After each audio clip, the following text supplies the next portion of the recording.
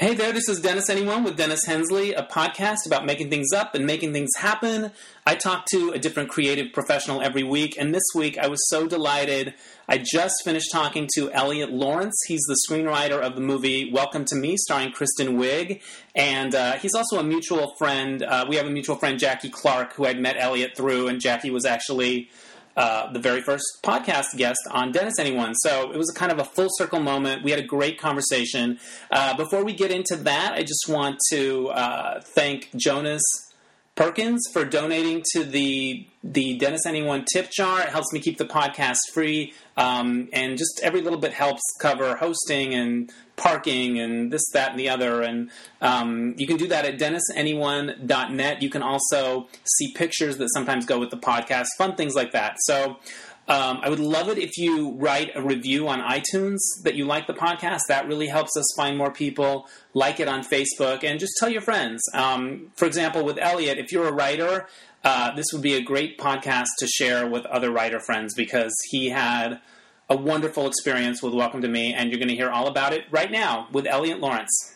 Hey there, I am coming to you from my place, the Booth of Truth. Or the Nook of something. I don't know, the Nook of... The Nook of Nookie. The Nook of Nookie, that could work. I like that. All right. With my guest this week, Elliot Lawrence. He is the screenwriter of the new movie Welcome to Me, starring Kristen Wiig, and a lot of other amazing, cool people that we'll talk about.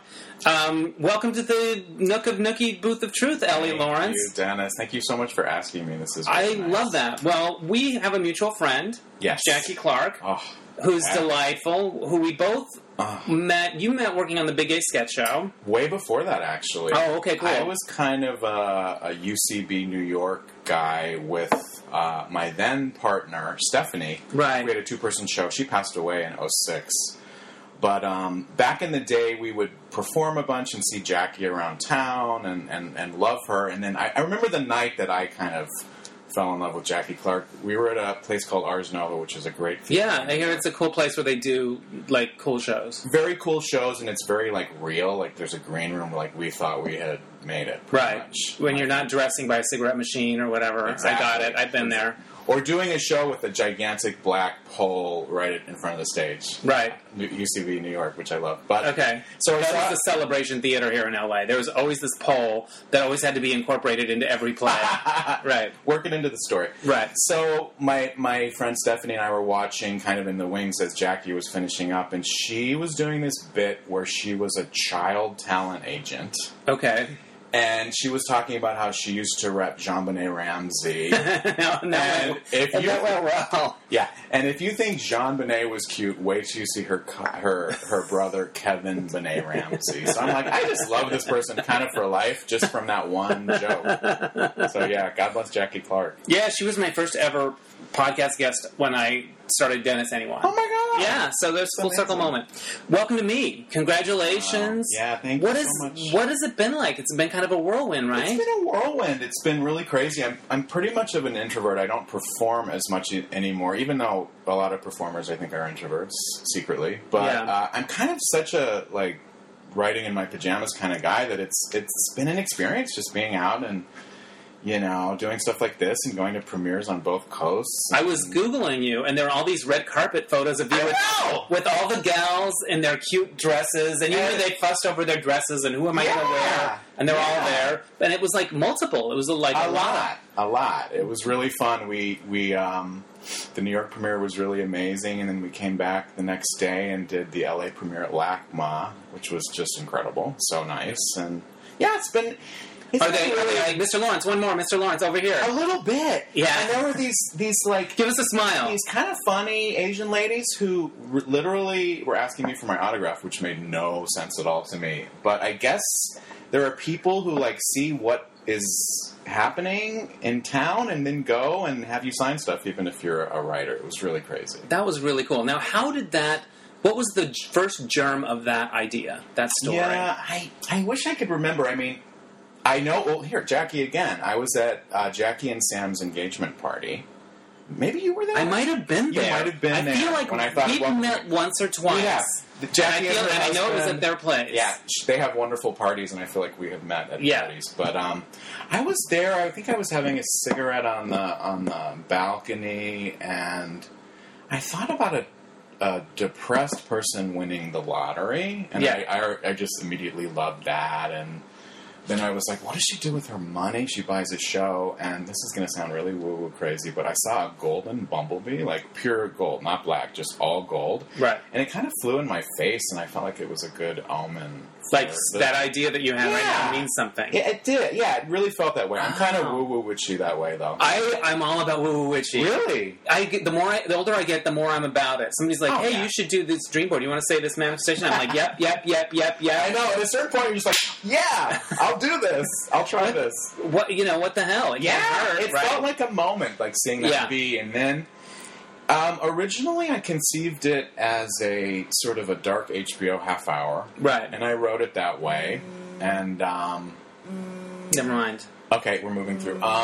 And I wrote it that way, and kind of got some notes from some friends, and one of them was Shira Piven, who ended up directing it. Who is Jeremy Piven's sister. Yeah. She and Jeremy are kind of Chicago theater royalty. Like, their parents ran an acting school and a theater. And I had studied with Shira improv in New York City in, like, the kind of mid to late 90s. I've known Shira for a really long time.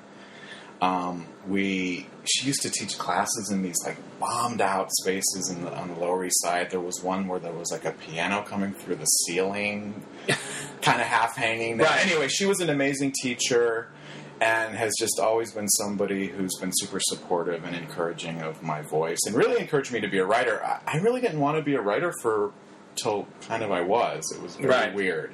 I wanted to be an actor, and so she was my kind of improv acting teacher. And anyway, she moved out here with her husband Adam, and I moved out here, and so I sent it to her for feedback, and she really, really loved it. She had just directed her first feature, which was what? It's called Fully Loaded. Okay, and it's two moms driving around LA. It's kind of My Dinner with Andre in a car. Okay, that sounds really fun. Great, really, really great. And I knew Shira was brilliant, and I didn't have a ton going on, so there was no question in my mind that I would do what she said. You know? What did she say to do? She said, rewrite this as a feature, and I will make it happen. And so I was just like, okay. There you go. So it took a while, of course, and there were a lot of drafts. And then Shira was really smart. She got a lot of people interested in it before she kind of handed it across the bed to her husband, Adam McKay, who's a huge director. Of course.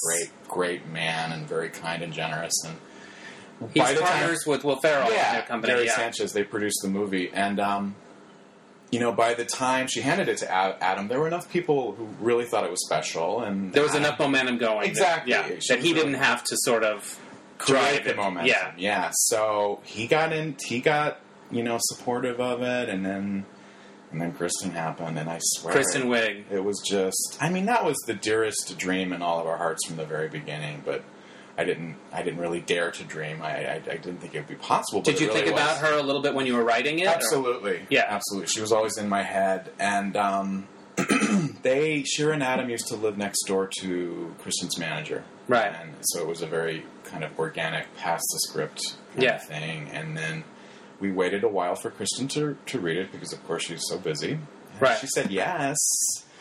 And then everybody jumped on because everybody wants to be in a Kristen Wiig movie. She's so beloved among so many different kinds of people. And so well respected. Yeah. The synopsis is about a woman who wins the lottery. Yes. She has borderline personality disorder. Yeah. And she wins the lottery. And she lives kind of an odd, well, not kind of, she lives an odd life in Palm Desert, California. She's on long-term mental health disability. She used to be a veterinary nurse until an episode happened at work. Right. So she's been on unemployment for a number of years, and her day consists of watching Oprah's, old Oprah's, new Oprah's, whatever she has on tape, and buying lottery tickets and eating pudding. That's kind of her day. Right. And some sleeping. And so one day, just an ordinary day, she gets the winning ticket, and she spends the money, much like her hero, Oprah, on a talk show. But her idea for the talk show is just that she talks about herself all the time, and also hires actors to reenact painful moments of her life. Right. And invites people to call in and comment. And it's just sort of like a very heightened psychodrama. Right. And then, she alienates some people that she cares about and learns a tiny bit about life. And that's the movie. There you go. Well, it's super fun. It's sad. It is sad. I felt... when you watched it, because you sent me the nicest email about it, were you surprised when the sad stuff started to roll in? Did you know it was coming? Was it off? No, I wasn't surprised because she seemed sad from the beginning. Like, there's a lot of funny, absurd stuff that happens, and you might look at it and think, oh, this is a satire about media and narcissism and what like that. But it's more about this woman who's ill. I love that you say that because it's not really a satire of that world. It has moments of it, but that wasn't what I left with. And it also is not a movie about mental illness. It's not like a scholarly work about what that is. It's really about a person. And that feels like that's what you came away with, too. Yeah, but I felt for her, and I felt like she did grow a little bit, but she's not out of the woods. No. She's in the woods. She goes back, and she, at the end of the movie, she really goes back to her old life, except she has a camera. Yeah. Her kind of on and off again boyfriend gives her a video camera, which she immediately starts taping herself in her apartment in that last scene, and I feel like that's kind of a hopeful moment. Like maybe she's going to become some weird outsider video artist or something, super famous or not. But she just has something to do now. Right? She's not in the same place she was. She wants to be on camera. Yeah. And now she has the ability to do that for herself. How cute is James Marsden? Oh my god! And Wes Bentley. Wes Bentley. Oh my god, that beard! Oh my god. Were you on the set? I was on set the whole time because Shira and I are close. I feel like I've been completely spoiled by this movie because I don't feel like writers are often invited to. From the outside, it seemed like a Cinderella story. Even when Jackie would tell me about it, she's like, "My friend Elliot, he's da da da da da da."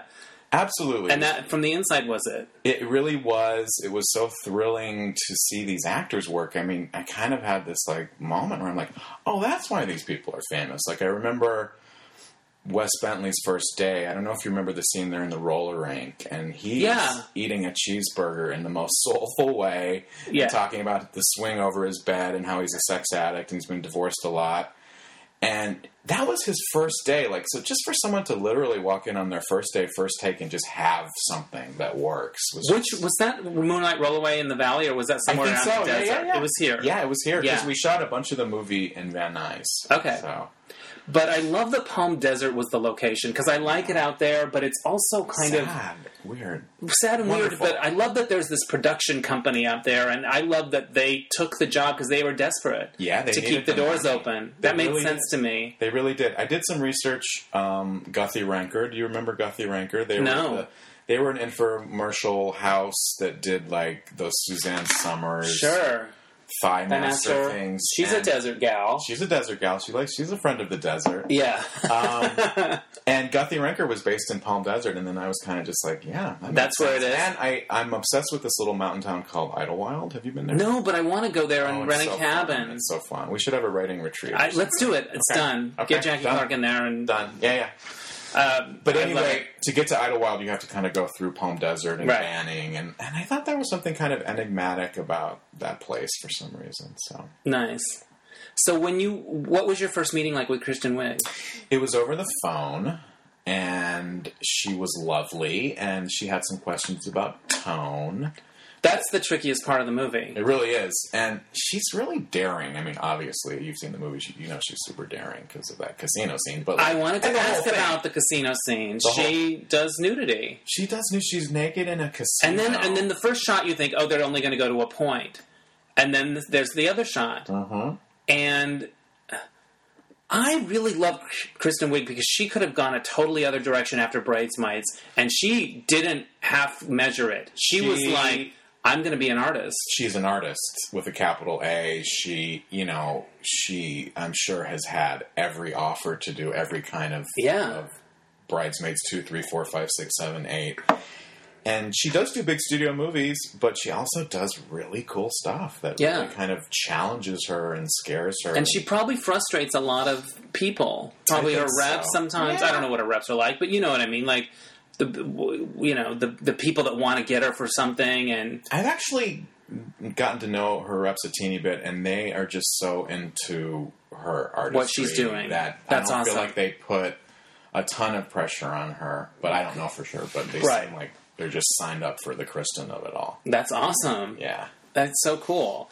And then you've got like Jennifer Jason Leigh and Joan Oh my Cusack. God! I met Jennifer at the first table read, and that was just a moment for me. I mean, I've admired this person my whole life, right? Like, Yes, and she's aging well. she's aging really well. She's brilliant. She's super kind. She said really nice stuff about the script when we met. It was Cinderella the whole time, pretty much. One of the most surprising things about the movie to me is that you got all the Oprah stuff. Yeah. You got clips from Oprah. You got all this Oprah stuff, magazines. How did that work? Thank God we if you did. didn't do that, you didn't have a movie. We didn't have a movie. We were talking about creating like a fictional Oprah, and that just sounded so campy and weird. And she's such a singular person. Yes. She's not a thing. She's a person. It's like you got Jesus. We got Jesus and Santa Claus. Yeah. Yes. And so thank God we did, because that would have been super weird to have. How did that work?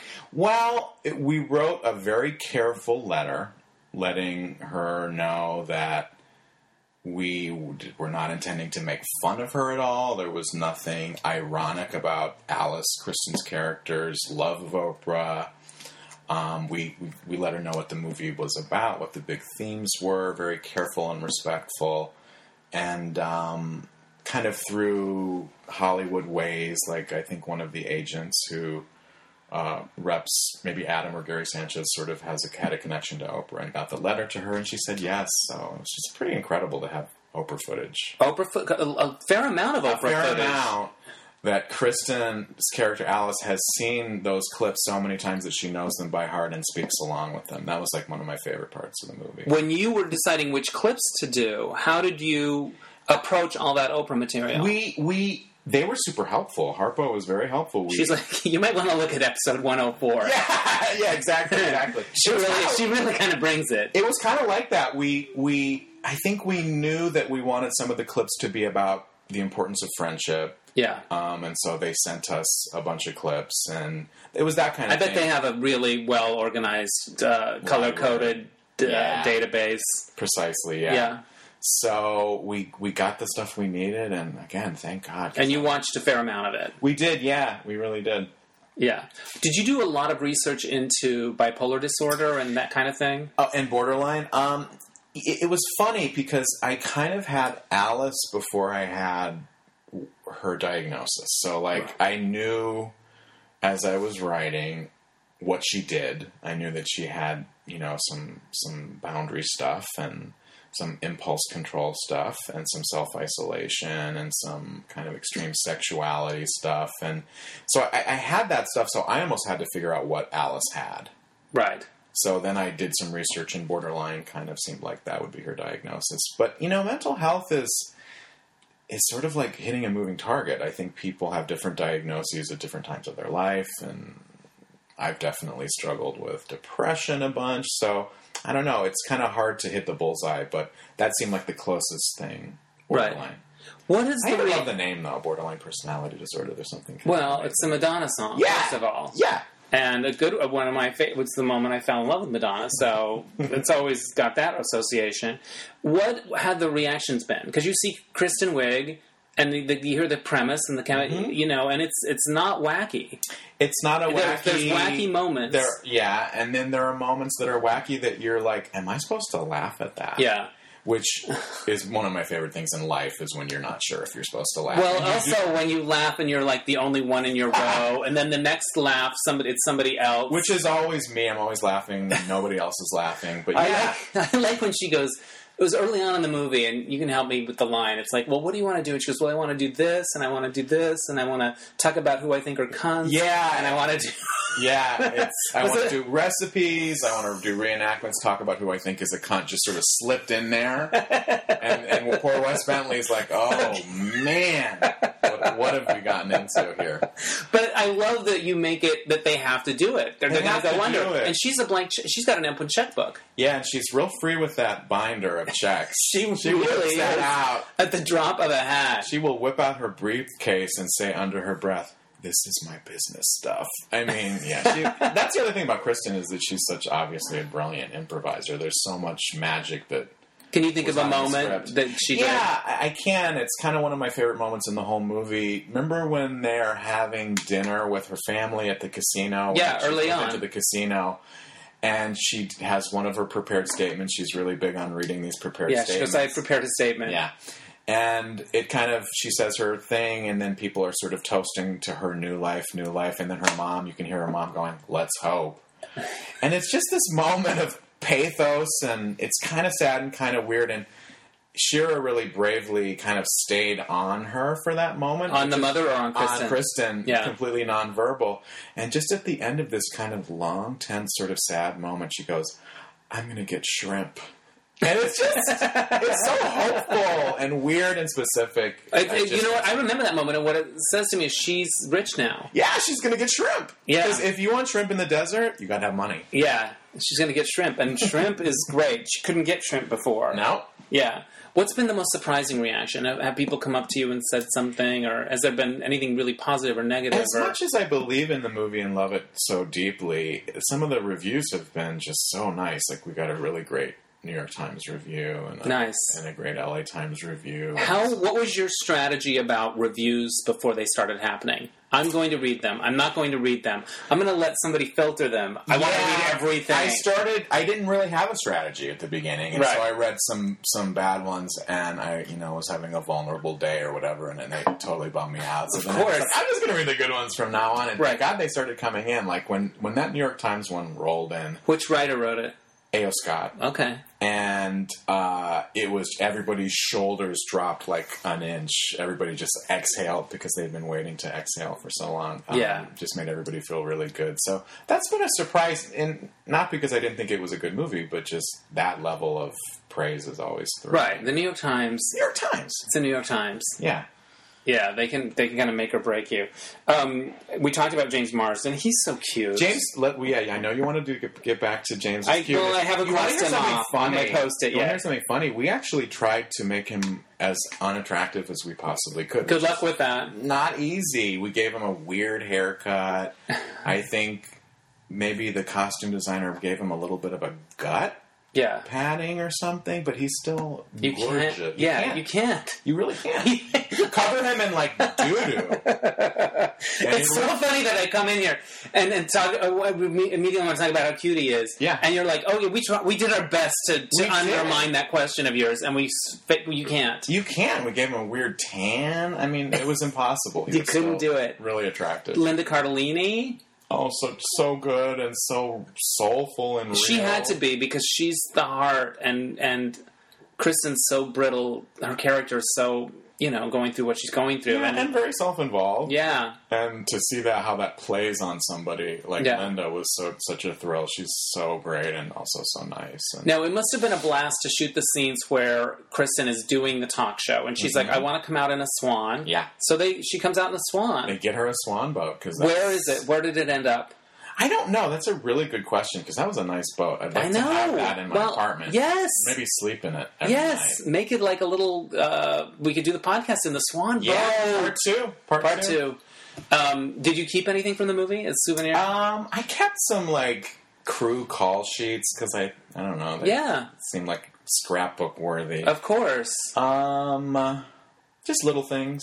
Yeah.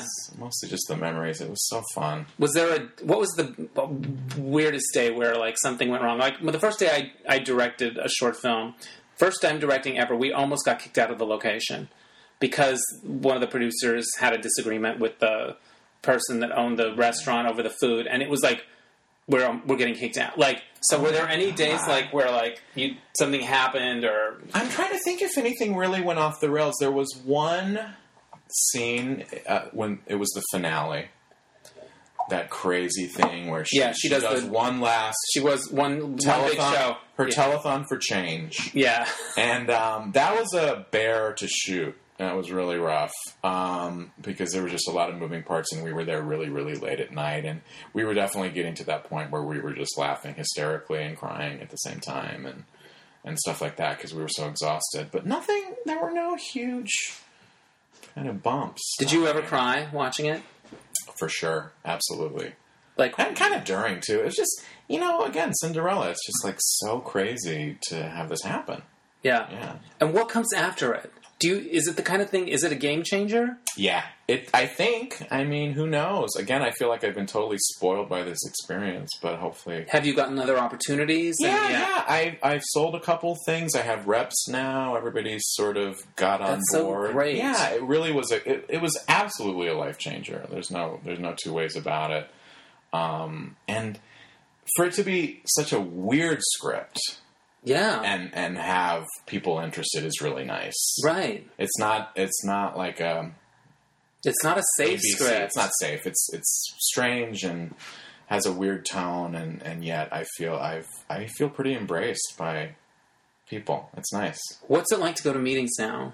It's fun. It's really fun. I don't know. You go on a ton of them, and they kind of just become kind of fun. It's amazing. There are a lot of really nice people in this town. I think that doesn't get as much play as it should. Now, I read an article about you on the Writers Guild site, I think. Okay. And you had a day job right up until the... During. I mean, it actually just ended November of last year.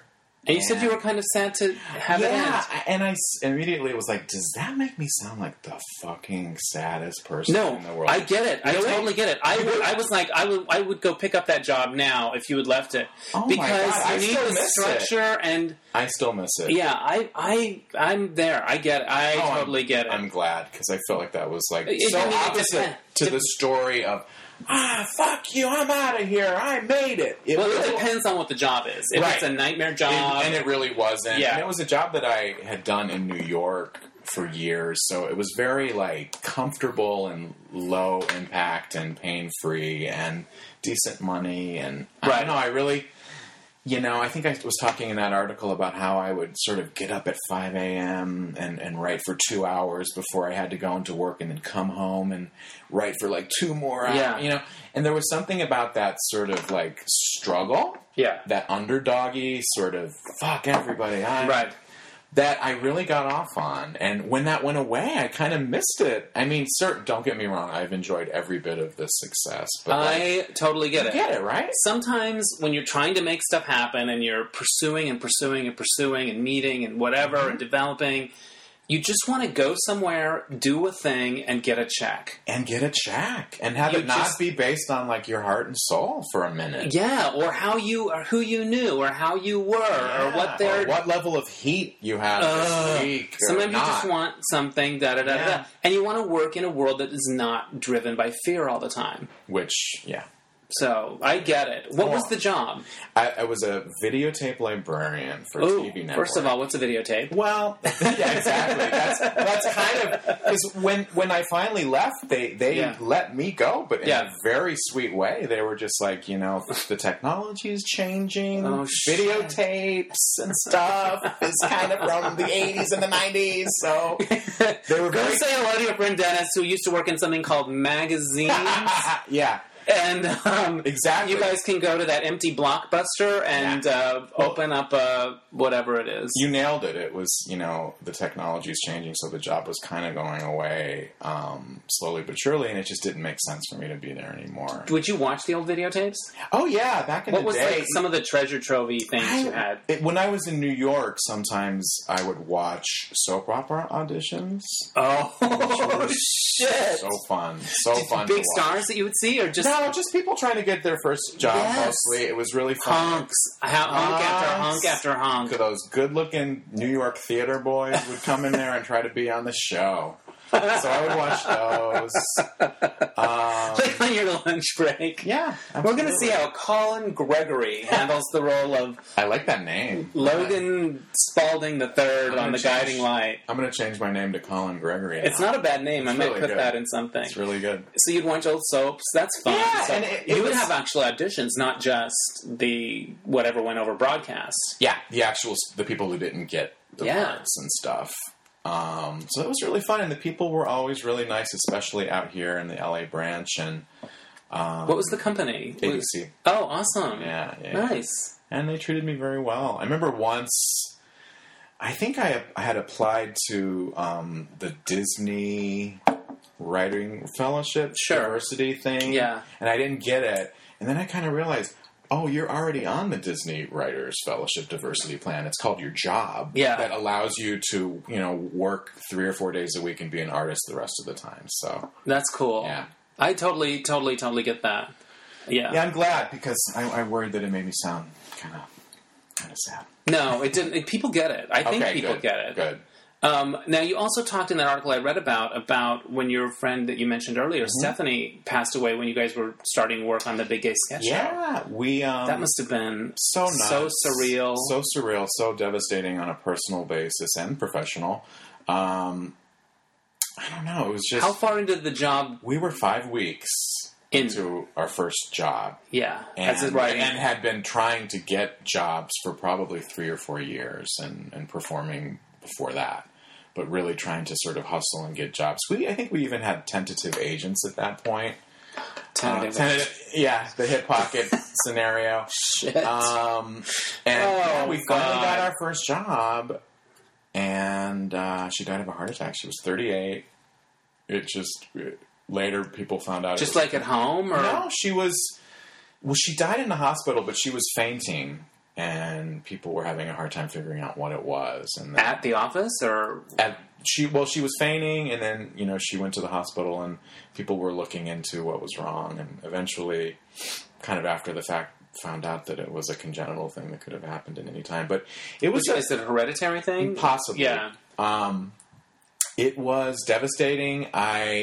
Back then, I think I mentioned that, I was kind of wanting to be a writer, but really wanting to be an actor. And so, after that, the period from, 2007 to, 2012 or 13, I was really just, writing a bunch and trying to find my voice and figure out what I wanted to do. Picking up the pieces. Picking up the pieces of a broken life. Holy shit. Yeah, it was intense. Did you have to go back to work on the show after? I did another season, mostly to prove that I could. Did you finish that season? Yeah, I finished that season, and then I think there was one more season that I did not do, but... That was the one I did. Oh, yeah? Yeah. Season 3. I did season 3. So you know Scott King? I know Scott King. Oh my God, he's so great. He gave me my first job. He made me laugh so hard every day. He's brutally funny. God, he made me laugh. I forgot that you did that. That's so I did. Awesome. Was yeah. that a fun season? It was. Billy Eichner? Yes. Billy Eichner and I shared an office. Oh my God. Now I don't know what he's doing. I think he fell off the map. Starbucks, I think.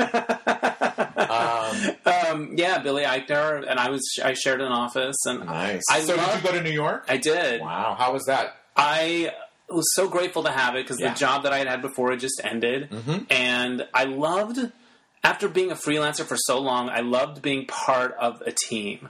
I remember going from our offices, which were on 53rd, 6th, 6th or 7th or something, and walking to Times Square to do our first table read. And we were like this little army walking through Times Square, and we were going to go up to the castle. And I loved that feeling. And I loved seeing, I wrote a sketch. I pitched a sketch that was Ann Coulter for CoverGirl. And she literally turns into a horse, and it's all that awful stuff. And it was Kate McKinnon. And the next thing you know, we're on a farm, and there's a horse, and there's Kate McKinnon in a wig. You write it, and people make it happen. But on a horse in a field. It wasn't like on the set. I mean, we shot a lot of stuff on the set and the location. And that sketch particularly kind of evolved. And, it's not my, I nailed that writing or whatever. Right. But it was a concept that we all liked, and it ended up, and we were all there, and it was thrilling. Yeah. And Kate McKinnon, come on. She's so good. But you know what? Every actor that was on that show, I've come to realize were fantastic. And a lot of the writers, and diverse and talented in a lot of ways. Yeah. Coleman Domingo is Broadway. And a bunch of movies. Yes, I think The Butler or Selma, maybe. On the writing side, I think Becky Drysdale is running Key and Peele. Really? I might be wrong. I didn't know her. But, a lot of the writers have gone on. Julie Klausner and Billy Eichner are doing their thing, and Craig Chester's doing all kinds of amazing stuff. And, yeah. It was a good... It was kind of badass to be a part of that show in a way. With you were on gay in the title, and you were early when Rosie was more in the mix. Rosie O'Donnell was exec producer. I never saw her. I think she came in one day and did a cameo. Yeah, She was busy. She wasn't around too much when I was there. But I don't know. It was kind of it was definitely thrilling to have the first job separate from Stephanie passing. It was kind of an amazing experience. And everyone just went back to work after that. That must have been so strange. Really crazy. It was really like the show must go on. It was wild. And were you just I was weirdly functional. The weirdest part is that it took me a year to really land when on it me. hit it. And so when I was back in New York for the second season, that's when I just really kind of fell apart and got super sad and sort of antisocial and weird. And that was hard. Yeah. Was there a sketch that you guys created together that made it? Yeah, Stephanie really spearheaded. Yeah. Is that right? Yeah. The Elaine Stritch as Walmart. Yes. We wrote it together, but it was really her baby. And that was kind of a legendary sketch. And that was Julie Goldman, right? Or that was Nicole Payon. Yes. And then I think, who I love. I'm pretty sure Stritch came on the show. Yeah, Stritch came on the show later. Yeah, so that was cool. Steph and I did a sketch in the beginning that was called Logo Life Tips, and it was these two guys, Johnny McGovern and who else? Stephen Guarino? Yes, Guarino. Okay. As these two gay lifestyle hosts, and they would teach you stuff like how to make ice. Yeah. Like really dumb stuff. And that was very much our weird aesthetic. What else? But it must have been great that they got on the air and they were, a total thrill. I mean, you know how it is to see it executed is so cool. Yeah, because you write a ton of stuff, and only certain shows make it to the air, and it's cool though. Yeah, I did love that job, and I felt like our season didn't even come out on DVD. It's like really, yeah, that sucks. But it was good. We had good stuff. It was funny. I'm sure it was. What was your proudest moment as a writer on that show?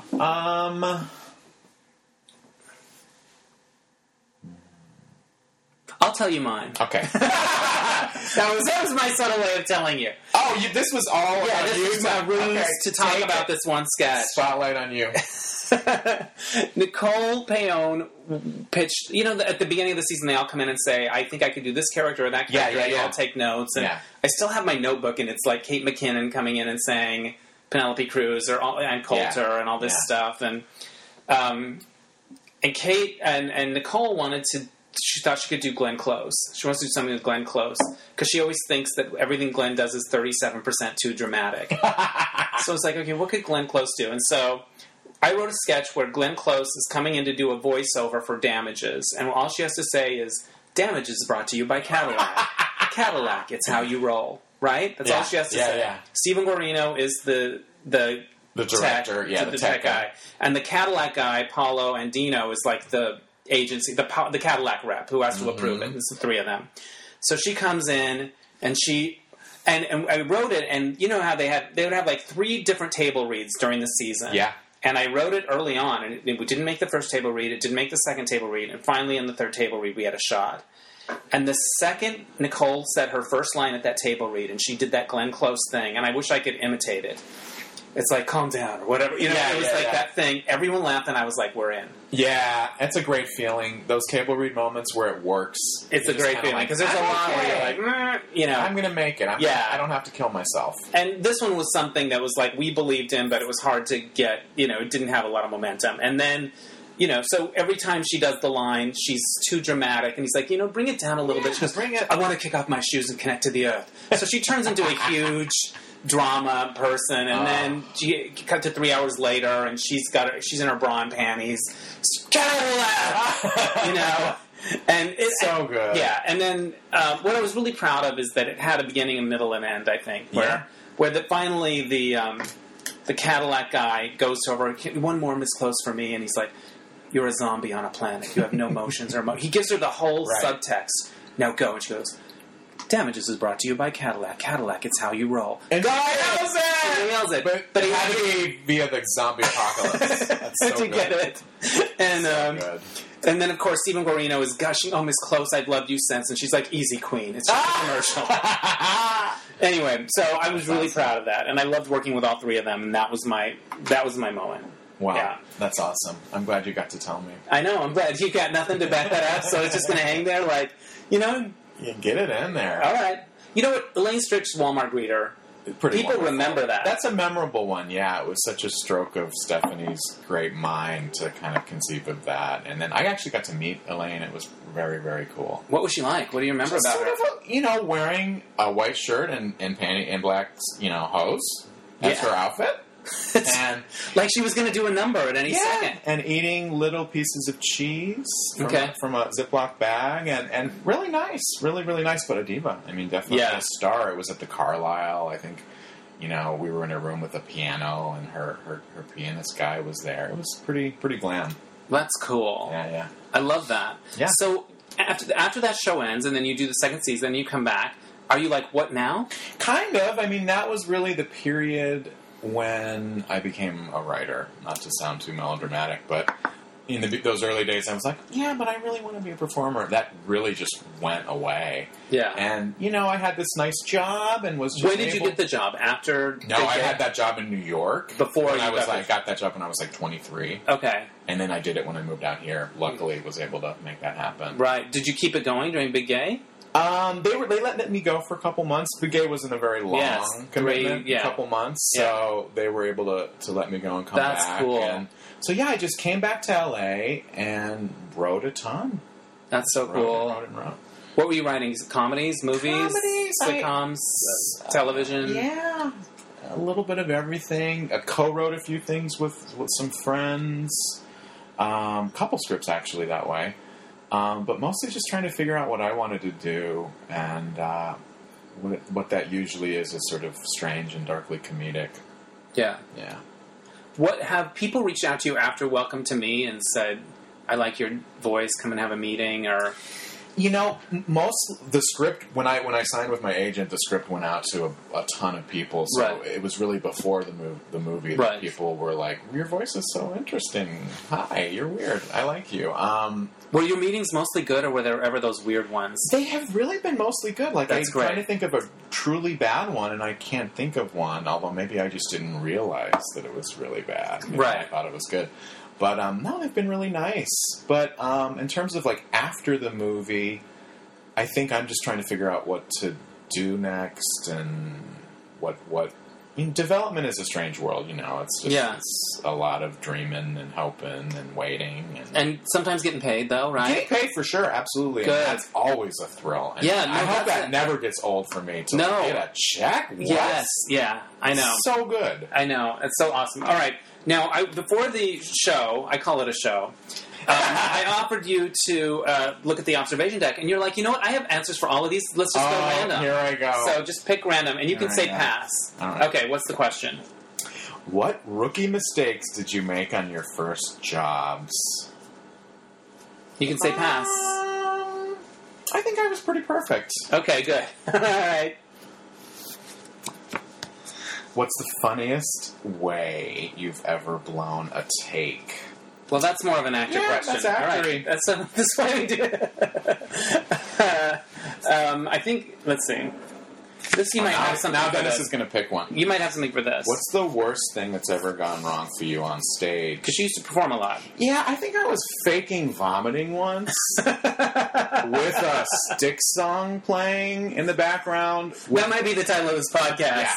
Oh, good. I love your titles. And I had concocted a brew of steel cut oatmeal and a mango smoothie, and the what I had to do was take a swig of it surreptitiously and then puke it out, and it actually made me throw up a little bit. So that was maybe the worst thing. That's method, man. That's method. Yeah, that is absolutely. so method. Absolutely. Okay. Pull another one. All right, random. Wow, what did you tell anyone? Did anyone know? They just thought, wow, you did that really, really well. What's the song? Did you tell anyone in your the scene partners or anybody? Stephanie. It was with Stephanie. And did you tell her? Yeah, she was aware. She's like, oh shit, he's actually puking. What song makes me cry? I'm going to say something by Dolly Parton. Maybe The Coat of Many Colors. Oh my god, that's amazing. Because she didn't have no money, and then her mom made her a coat. She's doing a TV movie based on that. Really? Yeah. Oh my god. Speaking of vomiting on stage, okay. I always thought it would be the height of genius if during the right improv or the right sketch show, the right character peed their pants on stage. Oh, I would pay for that. Wouldn't it? It would be kind of like amazing, right? It'd be so real. So real, which is what we want. I think that needs to happen. I think so too. Maybe you. Not in a movie. Okay. I think it needs to be right in front of your face. So you might be able to smell a little pee smell. For sure. Right? It needs to really happen. Yeah. All right, let's take a couple more of these. Okay, there we go. What's the worst job you've ever... Oh, this is easy. I had a job once working in a jewelry store called Nature's Jewelry. Okay. And it was pieces of parsley covered in gold. That were like earrings or pendants. And I think there were other vegetables and herbs too. Probably not broccoli, because what would happen to the... Broccoli earrings would be amazing. That'd be amazing. But wouldn't the vegetable or whatever rot, and then all you have somehow get it out? Yeah. So just the gold is left. That was pretty bad. Nature's Where was Jewelry it? in Boston, Massachusetts. Okay. I was an art student, and that was my job. Yeah. It was super weird. I think they had gold chains by the foot too. It was like that was That's crazy. Rough. All right. What's your favorite perk of your job? I guess staying home in the jams. Yeah, you like that. I like that. Yeah, you like to write out and about. I do, I think. Jackie told sometimes, me that. Yeah, we do our homework days. I like those stay-at-home quiet writing days. And I like watching a movie, but it's research. You know, that's a good feeling. I guess I just like the life of the writer. Yeah. What is your thing? Because this is mine. Like, I'll do a draft or whatever, and then I like to print it out, and I like a hard copy with a pen. Yeah. That's my journalism thing, and I like that. I've gotten back into that for a while. I got really mad at printers a couple of years ago. They're the worst. The fucking ink I'm not speaking to mine. It's the worst. The ink costs more than gold does. I have this script now that I'm working on about a writer, and I was thinking of having the first scene him stealing toner. That's so good. Right? Because it is worth more than gold. And you have to... It's your... You have to. You have to apply your... I was going to be a writer, but there's no toner. There's no...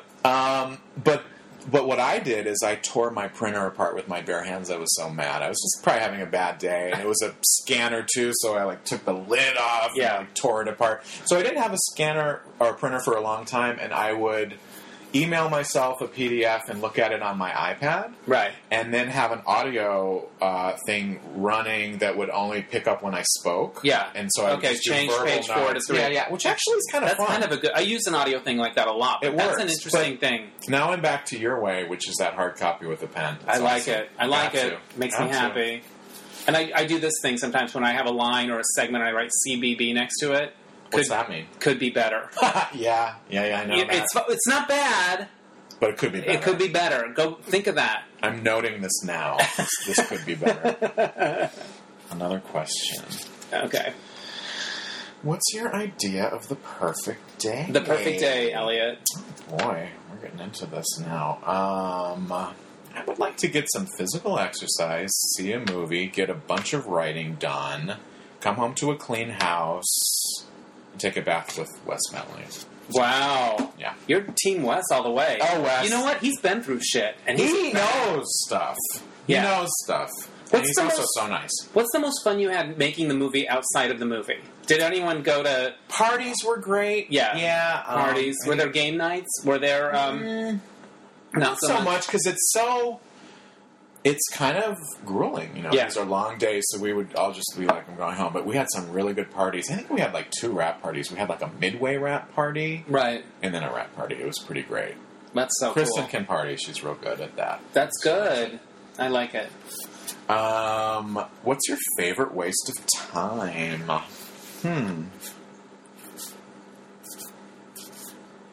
don't know. Probably online stuff. Huffington Post. Yeah. Reading articles about cats and stuff that got burned and recipes, that kind of thing. Do you cook? Are you into that? I like to. I used to cook a lot more, but I kind of got out of it. But I'm going to try to get back into it. It's a good thing. I don't cook much, but I have been reading everything I can about the Mad Men finale because are you a fan? I am. I'm not caught up though. Oh shoot! Then we can't really discuss. But I'm weird in the sense that knowing what happens doesn't really ruin it for me. Okay. It's all about how they did it, so you can tell. Well, all I'm going to say is this, and I do a little tag at the end of each episode, so I might discuss things there. But I found it in the moment you're like, but it stayed with me. It stayed with me in a very pleasant way. So it's the finale. Yes, the half-life of the finale is like a drug. Yeah, like it stayed with me in a really pleasant way that made me feel that it was in keeping with the spirit of the series. That's it was nice, and rare. I think nowadays when you see something that you think about like the next minute, it's kind of rare, isn't it? Yes, I thought I'm thumbs up on the finale. Are you a Dancing with the Stars person? No. I just want to say I'm Team Rumor. I'm very happy with the way that went. What I also noticed recently was I was at a friend's house the other night and The Bachelorette was on. Mm-hmm. All of these reality shows have been on like 20 years. Yeah. They're kind of like watching Ed Sullivan or Gunsmoke. Yeah. Their background. But they're never going to go away. No.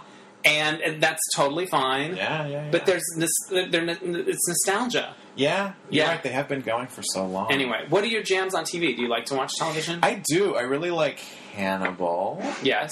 I really created by Brian Fuller, who I know. Genius. You know him? I do. I'm a bit obsessed with that man. Maybe we can have coffee sometime. Yes, maybe I could. He's so talented, and I love his story. You know him. Yeah, he's very nice. He's gracious and kind. Didn't he get into writing Star Trek when they had an open script policy? And I did an interview with him for The Advocate, and that's my memory, is that he kind of had a Star Trek breakthrough moment through his own sort of gumption. Yeah, well put. That's my takeaway from it. Put. Yeah, do you like Star Trek and stuff? I do. I really love sci-fi. In fact, my favorite things to watch are genre, but that are very smart and fresh. I don't love genre, and I think it's a big problem. You like comedies only? I like comedies and dramas, people in the world. Oh, okay. No magic and spaceships, computers. Or what is Game of Thrones? I don't watch it. Maybe I'd like it if I got into it, but the thing about Game of Thrones is it's so smart. It's so well constructed. I would probably like it if I watched it. You probably wouldn't. But a lot of cute guys. Yeah, there you go. Who's your big TV movie crush right now? Probably Michael Fassbender forever. I was going to say Michael Fassbender for me. I mean, forever. I don't think that's ever going to change. He's too much. He's everything. I have lockers in my bedroom, like literally lockers that I got at Used Place, and there's pictures of him in it. Oh my God! There's pictures of a lot of boys in it. Oh, nice. Yeah. It's like your locker. I know. I'm going back in time. Definitely Fassbender, and I felt this way before Shame, before I saw his dick. Yeah. I didn't need to see. He could have a little dick, and I'd still love him. Yeah. He's great. I just saw the trailer for Jobs, the Steve Jobs movie. I haven't seen that yet. Steve Jobs. Good? Yeah, well, it's just one shot of him and kind of stylized with narration, but it's kind of, Sorkin, so it's going to be Sorkin-y, which I'm all on board with. Oh, I like that pitter-patter of language. I love it. For sure. Yeah, it's awesome. Now, what do you like to do at the movies? When do you go a lot, or you... I don't go as much as I probably should. I feel bad about saying that, but I do love a movie, but again, it's usually going to be like a really cool genre thing. Like, for example, my favorite movie last year was Under the Skin. Oh, so cool. Did you see it? I did. I went to my friend Glenn was obsessed with it, and there was a screening of it downtown at this funky little theater I didn't even know existed. I love that. And the composer played the score with a live orchestra. You saw it with the live... Oh, my God. I'm obsessed with Mika Levi. Yeah. The composer. It was all there. It was a really cool night. Oh. It was cool. That movie knocked me out. I mean, I had to see it again, and I loved it even more. It's just, stuff like that really makes me crazy. My favorite movie was Nightcrawler. I've heard. Have you I didn't seen realize that was a brilliant satire. Yeah. Have you seen it? No. It's great. Everybody's like, you have to see this movie. So people have even kind of connected it a tiny bit to Welcome to Me, and I know you don't think of Welcome to Me as a satire particularly, but something analogous. I don't know if you agree. Yes, because it's about desperate people. Okay. And it's about the world that we live in has made people more desperate than they used to be. Oh, I love Capitalism. I went to like 2 or 3 Q&As with the screenwriter because I was just like, "Can I hold your water, Mr. Gilroy?" I was like, I was so into it. But he talked that the theme was capitalism run amok. Oh, nice. Yeah, so I've got to see that. Yeah, everybody's. It's worth a look-see. Yeah, it's worth a look-see. You want to take a couple more of these questions? Sure. Okay, this is fun. I know you have good stories. Whose job offers would you like to receive? You know what? I'm gonna stick to mine. Wow, that's awesome. Is that good? Yeah, that's really good. Can you talk about any of the stuff you're working on now? Yeah. I mean, there's stuff that hasn't been announced, but I can tell you a little bit about. Like, I'm writing another one for Kristen. Oh, that's fantastic. And this one is about the sexual awakening of a devoutly Christian aerobics teacher in 80s Marina Del Rey. Would you go see that movie? Yeah. You had me at aerobics. You had Christian aerobics? Oh, it's such Christian a fascinating aerobics. World. That was a thing. You know, it reminds me, there's a girl on Dancing with the Stars who is, I've been following her since So You Think You Can Dance. She's one of the regulars, Whitney, and I think she was raised Mormon. Mm-hmm. But she's virtually naked on television every week, and so sexy in her movements, and yet has this religious. I think she's Mormon. I'm not sure for sure, but when you look at her, you think fucking. Mm-hmm. I'm thinking of fucking, and I'm gay. You're gay. You know what I mean? So the idea of something she's breaking through a lot to get to you. She's breaking through a lot to get to you. So somebody who's religious, who is in a body conscious. Unitards and movement, the movement. 80s Marina Del Rey being sort of sexy and swingery. Come on, dolphin shorts. Faith in the body and that tension between those two things. I love it. Did you just think of it?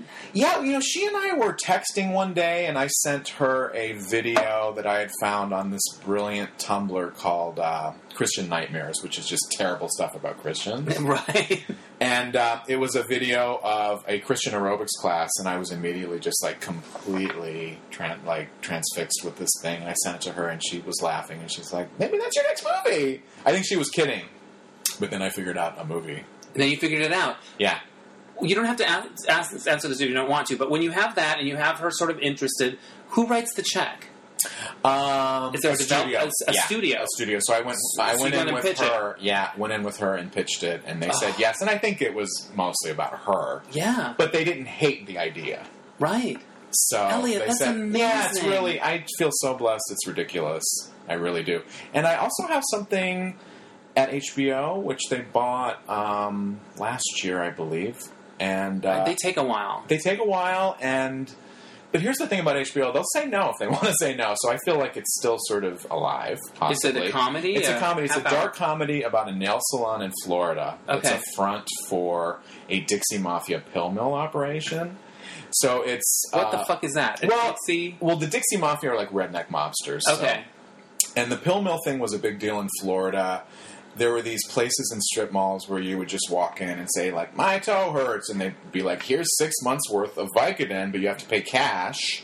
And so very corrupt, and these places would make, like, $75,000 a day in cash. So they needed businesses to sort of flush the money and rush the money. And in the case of this show, which is called Claws, it's run by these. It's a nail salon run by these very rough women, and it's sort of 9 to 5-y in a way because they make a bid for power and get it, but they're very rough and it's very violent. And you like fringy, troubled women, weird, yeah, right? Yeah, oh yeah, 100%. Do you have stars in mind, or is it TBD? TBD. As opposed to CBB. Yeah, CBB. But yeah, I love that one too. I mean, I guess I really love everything I write. I have a deep sort of parental love for this stuff, so hopefully something happens. Do you ever have moments when you're like, oh, fuck, this is a piece of shit? I thought it was, yeah, and especially in those days when you're figuring it out. Yeah. Are you an outliner, or do you go... I've started outlining more. Uh-huh. But sometimes I feel like write the part you know, because you don't know it all, and you can sit there going, I don't know it all, and not write anything. So sometimes I write the part that I know. Mm-hmm. But I'm working on a feature now, and I'm collaborating. I'm writing the screenplay, but the director, David Morton, that I worked with in the past, we outlined it together, and I'm writing the screenplay. So I have a big outline and all of that stuff. So. Yeah, I tend to have those moments of angst when I'm figuring stuff out and just thinking everything is stupid. But was there ever any great advice you got about writing? Or an epiphany? Or I don't know about advice, but my sort of guiding mantra epiphany thing is really to write for yourself, right? Write something that you would see the first showing of the first day. That's great advice. Or, if it's a TV thing, that you would buy like a different DVD player. to watch. Like, if it's from a different, like if it's like a European show, like you would get a special, like something you would just be that into something that speaks to you. So you would have to see and consume right away. Like you heard about it. Like I heard Christian aerobics. I recently heard somebody talking about a Christian aerobics show with Kristen Wiig set in Marina Del Rey or a movie, and I was like, I'm there on first day. So yeah, I really believe in that. I think, chasing the market is probably not a great idea. And I think when people read scripts, they can tell the joy. That's interesting. They can feel the joy. And so yes. if you're really writing to make yourself happy, I think it kind of jumps off the page a little bit. It's the audacity of it. Yeah. Yeah, precisely. Yeah. That's my thing. I had an epiphany when I was in the 90s. When Queer as Folk, the British version, premiered, some friend got a copy early and there was a viewing party. And it blew my mind. The way they were behaving and the sex. Just that there was a show like that. Just there was a show like that. And it was really... And at that time, my novel had come out and I was trying to find my way. And I think especially if you're a gay writer, you thought, I have to have a gimmick. I have to channel all my feelings into a teenage wizard. Or you have to Trojan horse it. Sublimate it. You have to do some trick. Yeah. And I watched that and I'm like, we can just tell the truth. And it was a big epiphany to me. Not that it's always easy to do that or it still takes craft, but that freedom of like, you don't have to... Just tell the truth. Yeah, that's beautiful. I like that too. Yeah, and I since got to meet Russell Davies, and he's been a friend and a mentor to me, and he's amazing. He is amazing. Yeah, dude. Yeah, and he's so nice and generous, and he writes emails with lots of exclamation points. Oh, that makes me feel good because I do that too. I always feel like I'm going to get like hate crimed because I do that. No, it's just joy and effusive. And is he doing the new show on Logo that's like Cucumber? I haven't seen that. I hear. I don't have Logo, but I've seen. He sent the first episode, and I was able to see that, and I've kind of caught. Is it amazing? It's amazing. It's 40 gays in their 40s, and he. I'll tell you my Russell Davies story about my writing. He moved out here for a while, and we reconnected. I met him at a film festival in Florida when I had a short film there, and he was doing Bob and Rose, and he came to see the Mismatch Game show that I do at the Center. Mm-hmm. And afterwards, I was surprised to see him. He came by himself, took a car, because I don't think he was driving, pre-Uber, I think. And afterwards, we went to dinner, and he's like, what are you working on? What are you writing? And I'm like, well, I'm trying to get this Modern Family spec written, because I think I need something like that. And he goes, what's the story? Tell me. And I'm like, well, this is what happens to Gloria and, Ed O'Neill. And he's like, I like that. And this is what happens to Claire and Phil. And he's like, I like that. That's good. This is what happens to Mitchell and Cameron. He's like, I don't like that. It's something else. It's not whatever. And I was like, okay, I have this other idea. And he's like, that's better. And he goes, okay, you write it by May 1st, and I will be your date for Outfest opening night. He fucking threw it down. Ooh, that is a throwdown. And I did it. Oh my God. And he gave me notes on it. And I remember there's a Starbucks on Wilshire Boulevard that I drive by, and I remember taking his call and getting his notes there. And they were so good. And I'm embarrassed now that I'm like, oh my God, these are great notes. And he's like, well, I'm very good at my job. He's like the king of British television. Oh, that dude. You know? Yeah, he's so great. And I do remember one thing that he said, and this might resonate for you. And he said that it's something that he had learned before, and there was a story that had to do with golf, with Gloria and Manny and Jay. And I was trying to come up with a reason. I needed to justify why Gloria and Manny would go there and decide to do this, whatever. And he's like, you don't need that story. Just have them show up. Just have them walk in and turn up. Yeah. They just show up. Oh, that's so great. You know that thing where you're always writing into it, trying to figure out how to get them there. Is this logical? Yeah. No, just have them show up. Because that's what people do in life, by the way. Yeah. They show up to places. Anyway, that was really interesting. Really cool. I love that. I want to get back to something, because, you talked about your partner Stephanie and all of that. What do you think she would think of what's happening with you now? Do you think about that? I think she would be so happy, and I, being woo-woo and witchy, I definitely sort of talk to her a lot. I think I know she's very happy for me. Because it's a different path, kind of, but not really. I mean, it's more, it's still writing, it's still creating. I'm living the life that I think she really wanted to live, which was being a working writer. she had been an actor for a long time and was just kind of like that life, and really wanted to just write and create. And I'm doing that now, and I think that's what she really wanted to do. So I'm aware of that, and I think she would really love Welcome to Me. She's all over the movie. In what ways? Well, our weird show that we did, Stephanie and I, it was called Guile. We would Guile. Guile, and we would stand on stage with note cards, much like these questions are written on. Yes. And we would make these outrageous claims about our lives, like Stephanie said, that she was in the movie Jaws, and that she played the captain who made that speech about the black eyes of the shark. Outrageous claims we would that were clearly could not be true. We would act out rap songs. We would do dance numbers to explain the internet. But there was something about our show that was very presentational and strange, and there's something very analogous with Kristen's show in the movie. Yeah. You know, and how sort of personal it is and confessional. That feels very Steph. I think she would really like the movie. That's awesome. Yeah. And you think about her a lot. Yeah, I really do. That's cool. Because you guys were partners for quite a while. We were friends and partners and on the phone every minute. And as her husband, her husband who survived her says, we were, she was my professional wife. Wow. Yeah. Was there a point where you could have just given up? Or were you always sort of hanging in it? Was there a point where you look back, you look at your life now and things are going well, and you think, God, I'm so glad I got through that thing so that I could have this thing? I don't think I had a real dark night of the soul, but I've been trying to be some kind of artist really since I was a teen. Right. Like, I went to an art school, and then I wanted to do fashion for a while, and I sort of learned how to make clothing, and then I wanted to be an actor. So I don't know if I was ever about to give up, but I tried so many things. I guess I'm just glad that something's kind of working. Something stuck. Yeah. Is there a lesson to what it was about you that turned it around, or was it just persistence? Because there was clearly some serendipity involved in how it came together. A lot of serendipity. But was there something in you that sort of brought you to that place? Just the persistence, and then maybe the early thrill of seeing some of my stuff produced on Big Gay Sketch Show. That is a great thrill. Yeah. And so just wanting to experience that more and more. And persistence. You got to be so persistent. It's just, the deal. Well, it's like when is it Shiva? Shira. When she said, write this as a feature, and we'll make it happen. Mm-hmm. I mean, it's kind of like sometimes people that are a little more connected than you do throw down the gauntlet like that. Mm-hmm. And, you've got to pick it up. Mm-hmm.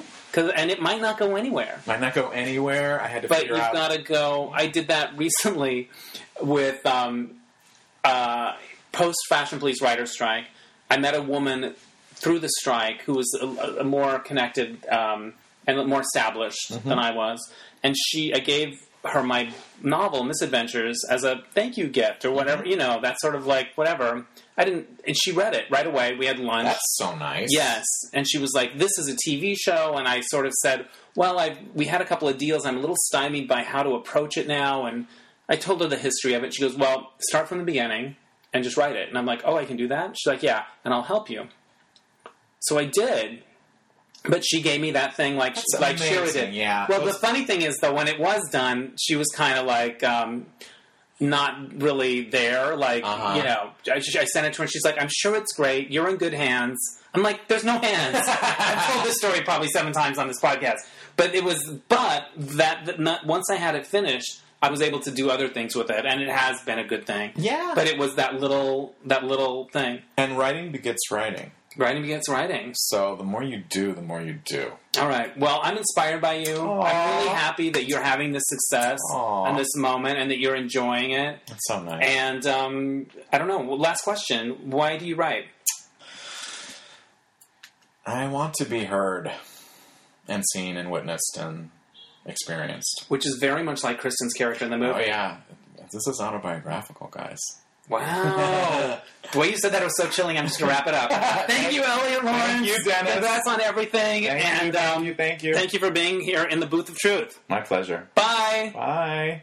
All right, this is a little postscript with Elliot. As he was leaving, we were trying to do the selfie in front of my on-demand video screen with his movie in front, but it doesn't look good, so we reshot. But we got to talking about the movie, and I asked you about what it was like to shoot the nude scene in the casino, and you told me that they didn't close the place down. It was open, there were flats, there was a lot of security. We were very concerned that somebody was going to take a shot with their smartphone and instantly put it online, but it didn't happen, thank God. Yeah. And Merkin? There was a merkin involved. I guess you have to have a merkin. I don't think you can show real pubic hair in a movie, Really? which is the weirdest thing in the world. You have to show fake pubic hair, and then it's okay. But it looked real. I mean, it didn't it's look a pubic like... wig, baby. It looks Wow. real. It looks real. But Kristen Wiig went for it. She went for it. She's fearless. And one thing I wanted to say, too, that I don't think I got to earlier is that it's really amazing how generous Kristen is. And Shira, the director, too. It seems like whenever they talk about the movie, they talk about the script first and how it was all there. And I don't know. It's just very gratifying. Because that doesn't always It happen. really doesn't. Writers can be very invisible in the process, but I feel like the opposite has happened. So again, I'm spoiled for life. Good for Thanks. you. You deserve it. Thank you. And Welcome to Me is currently showing in some cinemas around the country, still in LA, still at in the LA, Sundance New York, Cinemas. and I think 87 screens total. That's I know nice. It's on iTunes. I think we've gone in and out of the top 10, but it's doing well. That's good, and it's also on demand. Yeah, it's on so demand. you can learn more about it at welcometome.com. Do you follow the box office? Like, what are the numbers? I do. And since it's such a particular kind of movie, I'm like, is that good? Oh, yeah, it is. Do people seem pleased? Yeah, people seem... The Alchemy, who is distributing the movie, seems really, really happy. Right. So that's great. Yeah, Great to hear. It's really nice. Everyone loves it. Okay. Yay. Thanks, Elliot. Thanks, Dennis. Bye. Thanks again to Elliot Lawrence. I love his story. I love talking to him. It makes me inspired. I love it. All right. Check out Welcome to Me. It's really worth seeing. It's a fun, thorny, complicated, dark, hilarious movie. All right. So this happened. I talked a little earlier about the Mad Men finale, and I would just want to process a few feelings. If you haven't seen it before, just stop the podcast now. If you're not interested. Like I said earlier, I found that the afterglow of the finale really satisfying. It really made me smile. And, of course, Don is meditating in Big Sur, and the next thing we see is the famous Coca-Cola ad, I'd like to buy the world a Coke, which I think I have on 45. And it implies that Don came up with that ad while he was there at Escalon or whatever, and went back and went back to advertising and made it happen. But what's interesting about the coverage since then is that some people find that sort of cynical. Like, okay, so all the self-helpy stuff, the hug with the guy in the self-help group wasn't real. He was just looking for the next story. But I think you can have it both ways. I think he can have a catharsis. He can grow emotionally or spiritually or in terms of who he is or how he sees the world and still go back and do the job that he was born to do. I don't think it's an either or. I don't think it's either or. I think you can have it both ways, or I'm choosing to. And I like that the show let me have it both ways. So that's all I wanted to say. I'm really going to miss that show. It's like that really good novel that you don't want to end, so you just read a few pages at a time, and now it's over. But I'm basking in the afterglow. So that's all. Thank you, Mad Men, for all the greatness. All right. And the suits. I do buy the Banana Republic Mad Men suits, so they will live on in my closet a little bit, or the little polos, whatevs. All right. Thanks for listening. Like us on Facebook, give us good reviews, and tell your friends, and we'll see you next time on Dennis Anyone. Bye!